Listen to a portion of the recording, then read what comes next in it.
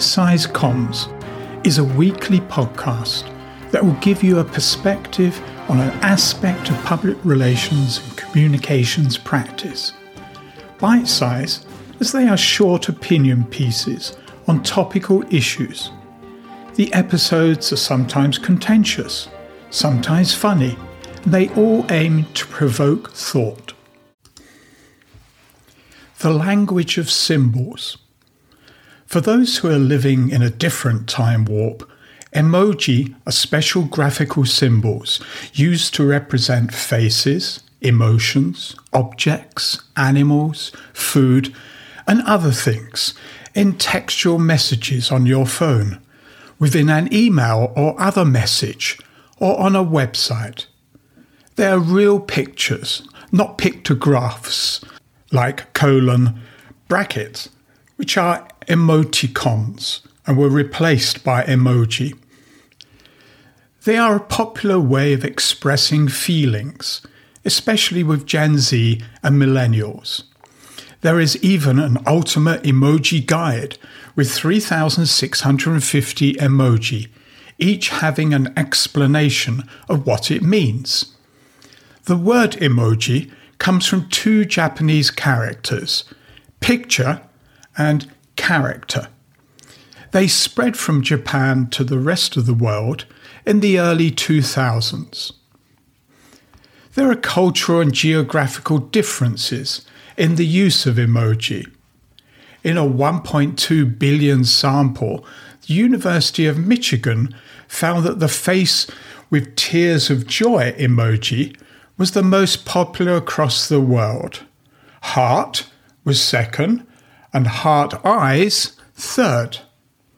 The French love the heart emoji. The Australians like happy face emoji, while Latin American countries prefer unhappy emoji. Apple is about to launch an updated mobile operating system. What is first mentioned in the marketing? New emoji. As an old-school dinosaur, I rarely use emoji. My apprentices keep me up to speed, though. Did you know that the thumbs up emoji shows your age? Better to use a smiley face emoji.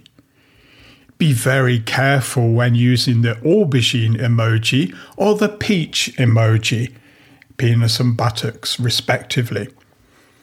If you are using a small screen to write, watch out for using the middle finger emoji instead of a thumbs up. One of my apprentices, who worked for a local authority, was asked on social media at the beginning of the pandemic whether bin collections would continue. He replied in the affirmative. He got a middle finger response back. He asked if she really meant to send that particular emoji. Embarrassed, the resident admitted that she didn't have her glasses on and thought it was the thumbs up emoji. The satirical BBC programme covered that story in Have I Got News for You? Emoji use is continually evolving, just like language. The skull emoji is preferred over the laughing face emoji by Gen Z. It comes from the slang "I'm dead," meaning you laugh so hard you can't breathe. The clown emoji is used to make fun of something or someone. Star emoji are used to emphasize words, especially used in sarcasm.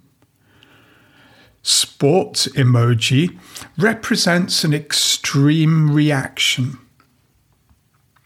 Emoji have become more inclusive with 5 skin tones, the use of cultural and religious symbols, and emoji that represent the protected characteristics in discrimination legislation. Messaging, rather than writing emails, is more popular with younger people. Just don't use full stops. That is shouting. What we dinosaurs thought was writing in capital letters. Check out the writing of Sam Altman, CEO of OpenAI. No caps. There is a time and a place for all forms of communication.